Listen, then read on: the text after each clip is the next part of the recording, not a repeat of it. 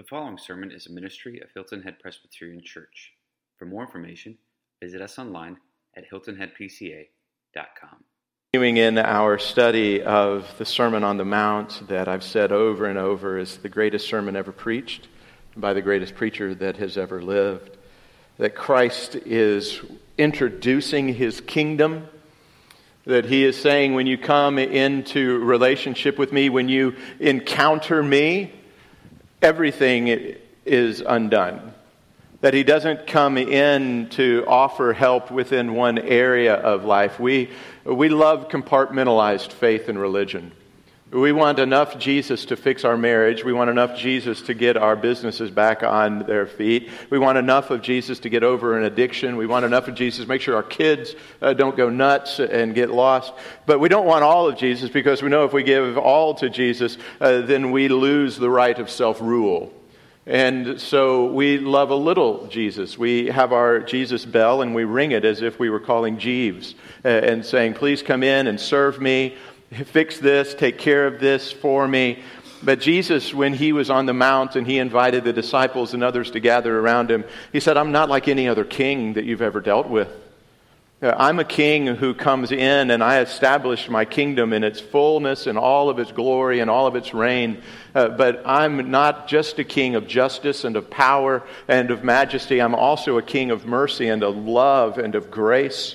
And I bring these things perfectly together within my kingdom, because you see, there are only two places that you find yourself in all of the world. Either you are in Christ's kingdom or you're in the kingdom that's opposed to Him. There's no other place. It's one or the other. You are either for Christ or you're against Him. And Jesus is saying here, and He's teaching us here, and it's been preserved in His Word here for us, to bring us into His kingdom, to invite us in, to seal us and to win us into His kingdom through His Word. And so I hope that you read it that way this week, that you hear it that way, that this incredibly gracious and powerful King is looking and saying, I want you to understand how to live in the world, yes. But I want you to understand how awesome of a king I am. That I'm able to dissect the world around you. Show you all of its fallacies, all of its false hopes, all the pretenders to my throne.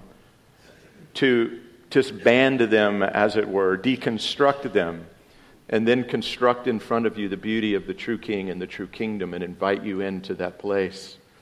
And last week he said, as believers, as those in the kingdom who live in the world but aren't of the world, that we face and we look at wealth and treasure and all of the things of this world differently than the world does. We have to. We're a different kingdom. We don't have the same mindset.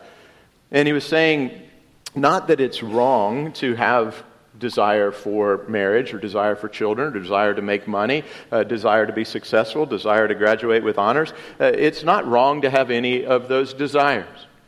He's saying what's wrong and what he opposes is when those good desires take an ultimate place in your life and you say, I have to have them in order to be happy. I have to have them in order to be satisfied. They become your pseudo-savior. They become that which gives you meaning in life. And Jesus is saying, I oppose all of those. You can't serve me and mammon. You can't serve me and anything else. It's one or the other. And so the question, as we left last week, was simply, what's your treasure? Where's your treasure? And I hope that you spent some time this week considering that question. Maybe being challenged by what you found. And then beginning to shift. And we used the language at the end last week of the expulsive power of a new affection, of allowing Christ to be your new affection, that as He takes place, all the other affections get moved out of their central place. They may be there, but they go to their right place. That I love my wife, I love my sons, I love my job. I have that, but the true love of Christ displaces them and puts them where they're supposed to be. That they're still there, but they're ordered more properly in the midst of that. And this week he comes, and so beautifully structuring the sermon, says, friends, if your life is all about this life, if your hope is tethered to this world, If the things of this world drive you, if they give you meaning and significance, if this world is all there is, you're going to be riddled with worry and anxiety. That you're not going to sleep well at night, that you're going to pace the floors, that you're going to wring your hands out, you're going to be worried. And Jesus comes now, and he doesn't give just a set of dictates to say, don't worry. He does say that, don't be anxious. But he says, let me expose why you're anxious. And then place in its place something that can remove that anxiety. So as we now approach God's Word, looking at Matthew chapter 6, picking up in verse 25, let's ask his blessing upon this time. Father, we come and we ask that you would bless the reading and hearing of your Word, that you would speak again today powerfully, that we would listen, and that you would calm our anxious thoughts. That, Father, we cast these things upon you, and we pray that you would grant to us a peace that passes understanding, even in the midst of chaos and storms. So hear us, we pray, in Christ's name. Amen. Friends, this is the very word of the Lord. Therefore, I tell you, do not be anxious about your life, what you will eat or what you will drink, nor about your body, what you will put on. Is not life more than food, and the body more than clothing? Look at the birds of the air. They neither sow nor reap nor gather into barns, and yet your heavenly Father feeds them. Are you not of much more value than they? Then which of you, by being anxious, can add a single hour to his span of life? And why are you anxious about clothing? Consider the lilies of the field, how they grow, and they neither toil nor spin. Yet I tell you, even Solomon in all his glory was not arrayed like one of these. But if God so clothes the grass of the field, which is today alive and tomorrow is thrown into the oven, will he not much more clothe you, O you of little faith? Therefore do not be anxious, saying, what shall we eat, or what shall we drink, or what shall we wear? For the Gentiles seek after all these things, and your heavenly Father knows that you need them all. But seek first the kingdom of God and his righteousness, and all these things will be added to you. Therefore, do not be anxious about tomorrow, for tomorrow will be anxious for itself. Sufficient for the day is its own trouble. This is the word of the Lord. May he add his blessing to the reading and hearing of it. Amen. In my job, I have such a pleasure and privilege to be able to study and prepare. And this week, as I was studying and reading, I go to men who are my pastors, as it were, to read Dr. Martin Lloyd-Jones, Robert Murray McCheyne, John Stott, see John Piper and Tim Keller, James Montgomery Boyce, names that I hope that you're familiar with, and men that you listen to and read, and that they would be at some level your pastors as well. For as they have dived into this passage, they have mined out incredible gems that are a blessing to me, and I'm indebted to them today as I bring some of them to you. And what I've found in studying this is it's very straightforward what Jesus is saying. He first gives a critique, as it were, of anxiety. He gives an understanding of what anxiety is, what are its causes, what are the roots that are underlying it. And then he presents very clearly what is the cure for anxiety. What's the solution for the anxious heart? Where does its hope lie? And so first, let's consider anxiety. What causes it? What is our understanding? You see, Jesus doesn't come and simply give a dictate of don't be anxious. He does say that. He says it 3 times in this passage.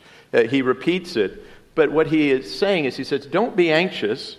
And for many of you, you go, that's what church is like to me. That's what I always thought church was like. It's just a bunch of do's and don'ts, and we're just supposed to do it, and my parents never explained it to me, and the pastor never explained it to me. It's just a bunch of religious rules, and I don't get it. And Jesus wasn't that kind of pastor. He wasn't that kind of parent. He wasn't that kind of friend. He says, don't be anxious. There is a dictate of saying, actively pursue non-anxiety, as it were. Take these things, be accountable for them.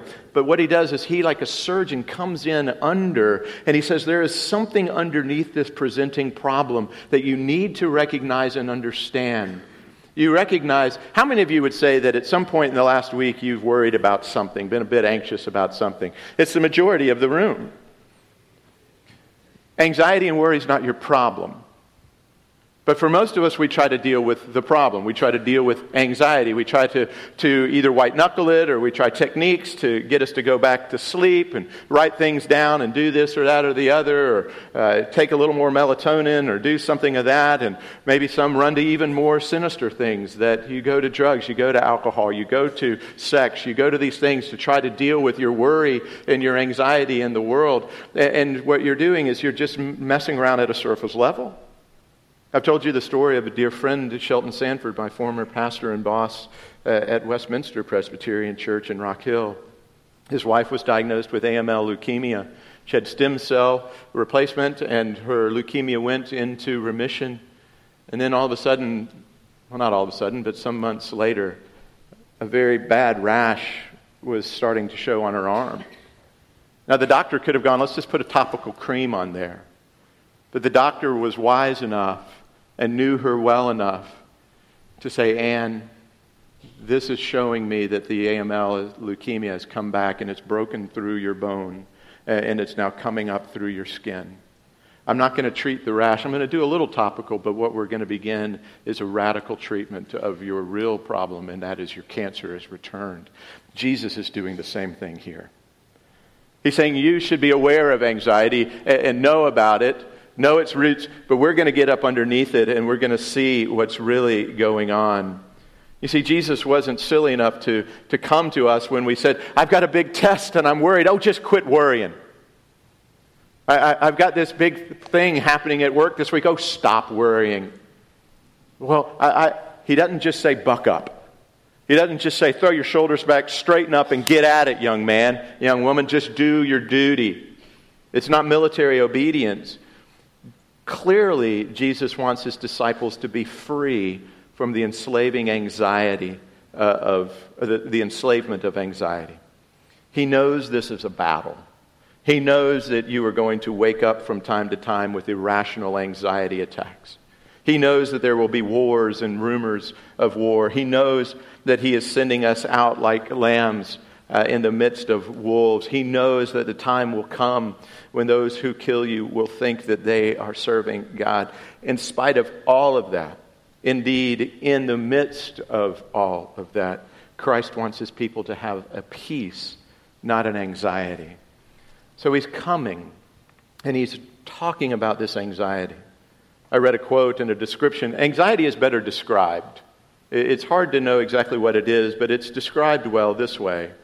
Anxiety has been described as the uninvited, ever-present guest in our lives. It seems to be rampaging through our society like a non-contagious cognitive plague, forming a low-level hum that hides in the corners of our collective minds. I suffer from tinnitus, which is a ringing in my ears. I haven't remembered a day since I was a teenager that there's not a high-pitched squeal or a sound of locusts within my ears constantly there, reminding me of tinnitus. Anxiety is that same thing for so many of us.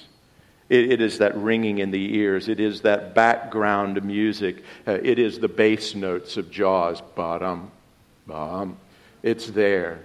So many of you are theological in this way. You believe that there really is another shoe and it's going to drop. That's your theology of life. I would encourage you what I told a young couple one day, go home and write in big letters on the wall of your living room. They actually took me up on it. And it said, there is no other shoe. But we're afraid that the shoe's going to drop. Things are going well. Must be about to happen bad. We accept Eeyore as our theological astute person who says, well, it's a good day, but it's going to rain tomorrow. The house looks good, but it's going to blow down tomorrow. I'm healthy today, but it's probably going to go tomorrow. He was riddled with anxiety. He was always worried about tomorrow, the other shoe. Anxiety disorders are the most common mental illness in the U.S., affecting more than 40 million adults. That's the diagnosed ones. 1 in 5. Millennials are a great generation with so many gifts and strengths, but they're also the generation that is most anxious in all the generations so far in this world. That we're riddled with anxiety. And we can look around and we think, oh, this is just non-Christians. Christians aren't wrestling with anxiety. Well, you just raised most of your hands today.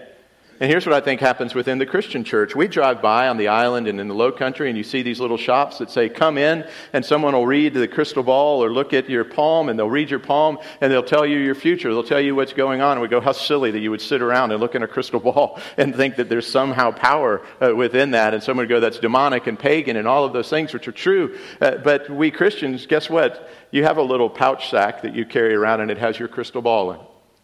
And you pull it out, and you look at it. It's figment. It's not really there. But what you do is you look and you realize that worry is concern about potential, not actual. And you start to worry about tomorrow. What if? What if I get a C? God can't handle my life if I get a C. What if I don't get the promotion? What if the market all of a sudden settles again? What if all my investments dry up? What if my loved one? What if my cancer comes back? What if all of these? We sit in front of our little crystal balls and we rub our hands over them, and we're not gypsies and we're not sitting inside show things and doing all of this. You're sitting right in church. You're sitting right in your houses. You're sitting right in front of your Bibles, and you're rubbing your hands over your crystal balls, and we're saying, whatever I'm perceiving in tomorrow. You see, worry is always about tomorrow, but it's felt today. Worry is always about the future, but it is felt in the present. And so what we're doing is we're looking at the future. We're looking at something that doesn't even exist yet. We're determining that it doesn't meet our plans that we've determined for ourselves of how we're going to have to be sustained and be happy, and we begin to fret. Here would be Jesus' statement: put away your crystal balls. Set them aside for a moment.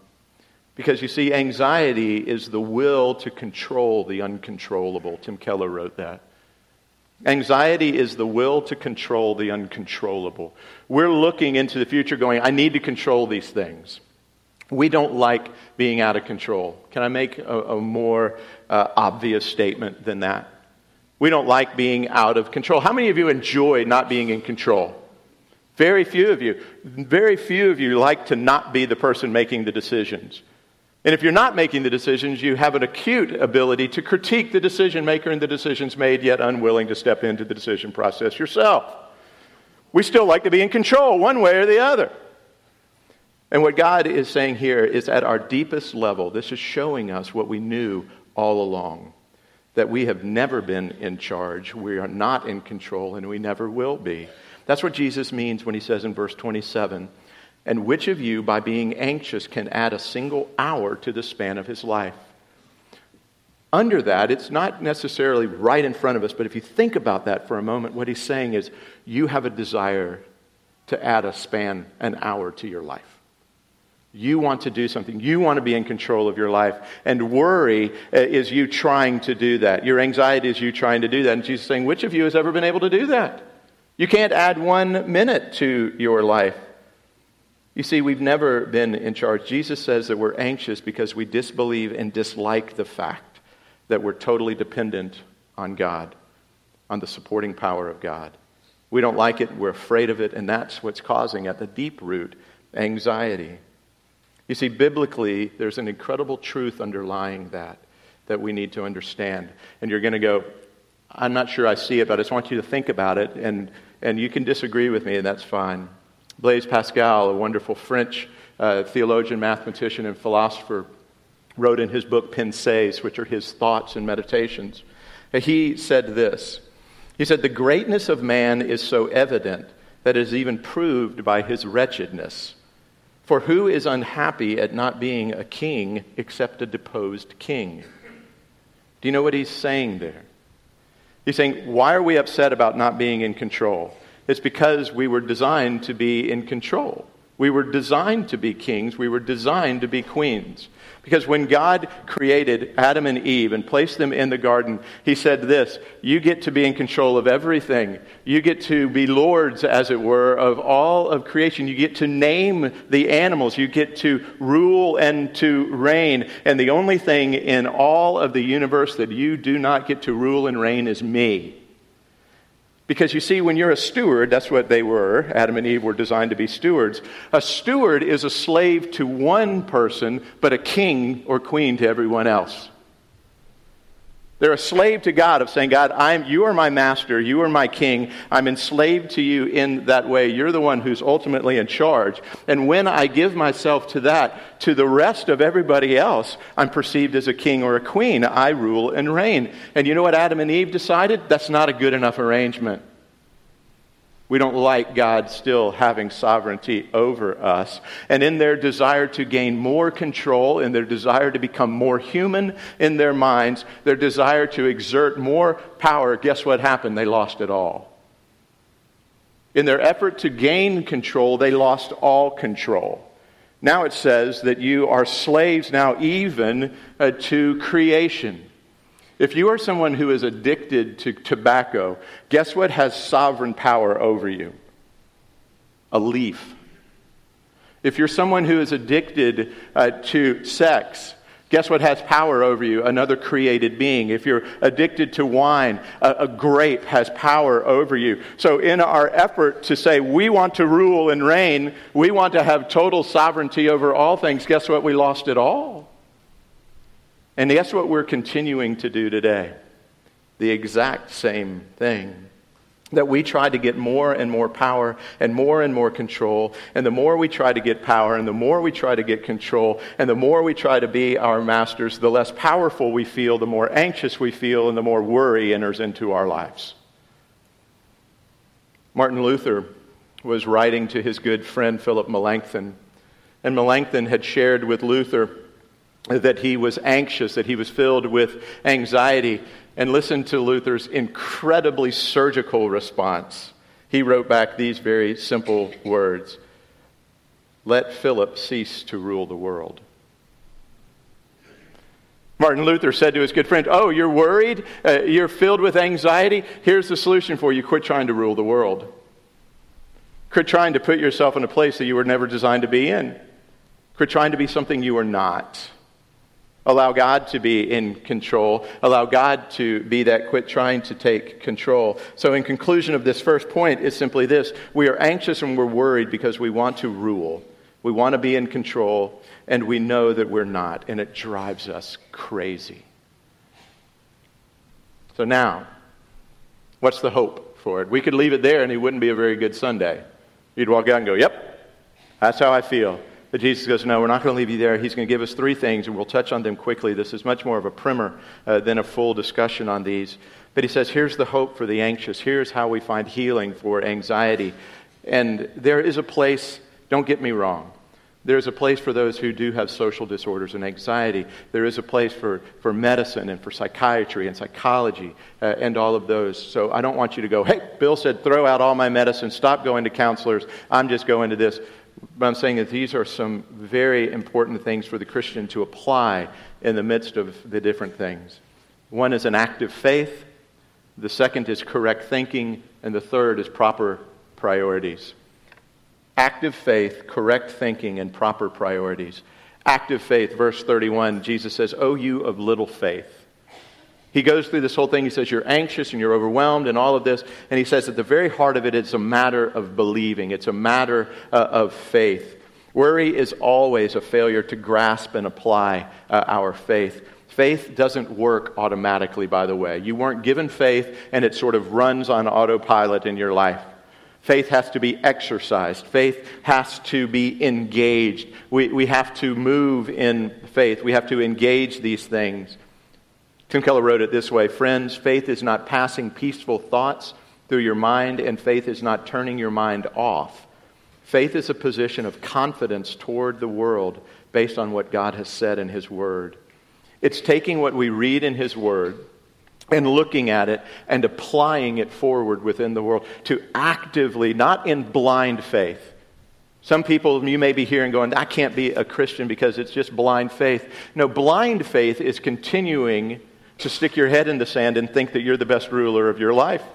Because if you look at your record and mine, we don't do a great job. Blind faith is saying, but I believe tomorrow I'll do better.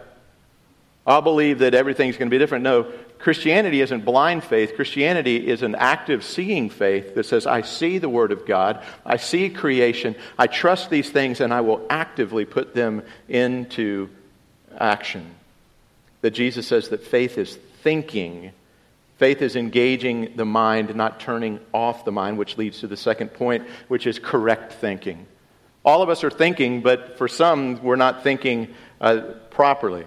Look at verse 26 and then again in verse 28. Jesus says, "Look at the birds of the air. They neither sow nor reap nor gather into barns, and yet your heavenly Father feeds them. Are they not of more value than they?" Verse 28, "And why are you anxious about clothing? Consider the lilies of the field. How they grow, they neither toil nor spin. Yet I tell you, even Solomon in all his glory was not arrayed like one of these. But if God so clothes the grass of the field, which today is alive and tomorrow is thrown into the oven, will he not much more clothe you, you of little faith?" And so he says this, here's the key to proper thinking. Think. Consider. The word isn't really look. The word is consider. He says, consider the birds of the air. Consider the lilies of the field. Take a moment and think about them. Ponder them. Set your mind on them. Think deeply about them. Consider what they're doing. Jesus is saying here, look at them. Isn't that what you do if you go to Pinckney Island today and you've got your binoculars? Aren't you looking at them and going, I'm going to see how I consider how God takes care of the birds and the flowers. I'm going to look at them deeply and I'm going to see God's providence and God's love expressed through those. Isn't that what you do as a bird watcher? Because he's saying, look at the birds and you're going to learn something about the birds. The female cardinal, I don't think she's ever looked at her husband and gone, your feathers are redder than mine. Why aren't my feathers red? I don't think the mockingbirds are looking at the robins going, their house is nicer than mine. Why is their house so much nicer than mine? None of them are sitting out there going, oh no, wringing their little wings together. What are we going to do? Where's the food coming from? What are we going to do? Consider them, he says. You're going to learn something from creation. Now, for some, you would look at that and go, you're telling me that I don't have to do anything. No, because the birds are busy, by the way. What you would see is the birds are busy. They're always active. It's just saying don't let the activity consume you in the middle of this. And what you're going to see is Jesus making a double argument as you look and consider, and we need to move on here. It's the providence of God and the love of God. When he says consider, he's saying this, look at how I take care of everything in creation. Look at how I have orchestrated everything. Our confession says that the works of providence are his most holy, wise, and powerful preserving and governing all his creatures and all his actions. That God is orchestrating and taking care of everything. That he's in charge of everything. That he is moving and that you can trust that all the patterns and all the plans that he's put together are for your good and for his glory. Let me ask you the question I've asked you so many times before. How many of you got to choose your birth parents? Any of you? Me neither. How did you get to where you are? How come you weren't born in 4th century Outer Mongolia and you never had a chance to hear the gospel of Jesus Christ proclaimed to you? Because of God's providence. That he had you born where you were going to be born, to the people that you were born to, raised or adopted into the families that you were raised and adopted into, to hear the good news of Jesus Christ, that he's orchestrated all of these things together so that you would hear the gospel, that he's putting all of these things together throughout all of history and working it together, that God uses all of these things, even our bad decisions. How many of you have made a bad decision? Guess what God uses your bad decisions to accomplish his good purposes. That you look around and you realize Abraham probably didn't want to give up Isaac. That Joseph didn't want to be sold into slavery. That Moses didn't want to go talk to Pharaoh. That Jesus, humanly speaking, didn't want to go to the cross. But what underlies all of that, but the wise and right and good counsel of God, was that they submitted themselves to him and trusted in his plan, his providence, his moving, that he truly does work all things together for good. That is not a platitude. That is a deep and a profoundly theological statement that we rest our lives on. And so we see the providence of God working and moving, but there's no affection in that. Because then he says this, when he's talking about the birds and the flowers, he says, but your heavenly Father. He doesn't say their heavenly Father. Important difference in one word. Your heavenly Father. You're the image bearer of God. You are the one who was ransomed at a high price, that God loves you. And the argument is this: if God provides for these things, how much more will He provide for you who bear His image, who are the objects of His divine affection in Christ, who Christ came to die for? That He says the birds and they're here for a day and they're gone tomorrow, but we are eternal, and that we're going to be with Him forever. And God has a deep and a profound love for us. That He loves you. You need to preach that to your souls, friends. Because your heart, it's got diarrhea of the mouth. It talks to you all the time. God doesn't really love you. He loves them more than you. God's forgotten about you. God doesn't really care about you. If God cared about you, He would do this. And you have to preach to your heart more than you listen to your heart. And you have to preach these things. No, He's my heavenly Father, who loves me in Christ and sent His Son to die on the cross for me, who has given me all things, who has given me every spiritual blessing in the heavenly places, who's written my name in His hand, indelibly marked, that I'm seated with Him above all rule and authority, that I'll be with Him at the consummation, that I will never be lost, that no, not one is lost, that I am His sheep, He is my shepherd, that He leads me beside still waters, that He takes me into these places. That's who I am. Preach to your hearts. Too many of you are listeners and not talkers. You have to preach these truths to our hearts. And then you come to this table. And I wish I had time to unpack it more, but I'll show you this. At this table is both providence and love. At this table is both God's providence and His love. This Jesus, delivered up according to the definite plan and foreknowledge of God, you crucified and killed by the hands of lawless men. Peter understood that and preached it in his sermon. To say Christ dying on the cross was the definite plan of God, even using the bad intentions of man. But it was God's plan to accomplish a greater good. And then Paul wrote in Romans, but God shows His love for us in that while we were sinners, Christ died for us. This is God's ultimate plan, and it is His love language, His love letter to us. Someone once described the table as God's kiss to His children. The intrinsic difference between the two lost sons in Luke 15 was that the younger son was embraced and kissed by the father. This is the Father's kiss. This is His affection towards you. And so He says you need to think and have this faith. And then the final thing, and I don't have time to talk about it much, is priorities. Is proper priorities. But seek first the kingdom of God and its righteousness. He's saying this: what do you seek? What is it you're most seeking? What's your treasure last week, and how are you seeking it? Is God your treasure? Is He the one that you seek first in the kingdom? It carries this idea of seeking intensely and living for it. And so today, as we wrap this piece up, I would simply say to you this. Most of you in here would say, yeah, I believe in Christ. But I would ask you a different question today that would get down to a heart matter of anxiety and worry. You might believe in Christ, but do you believe Christ?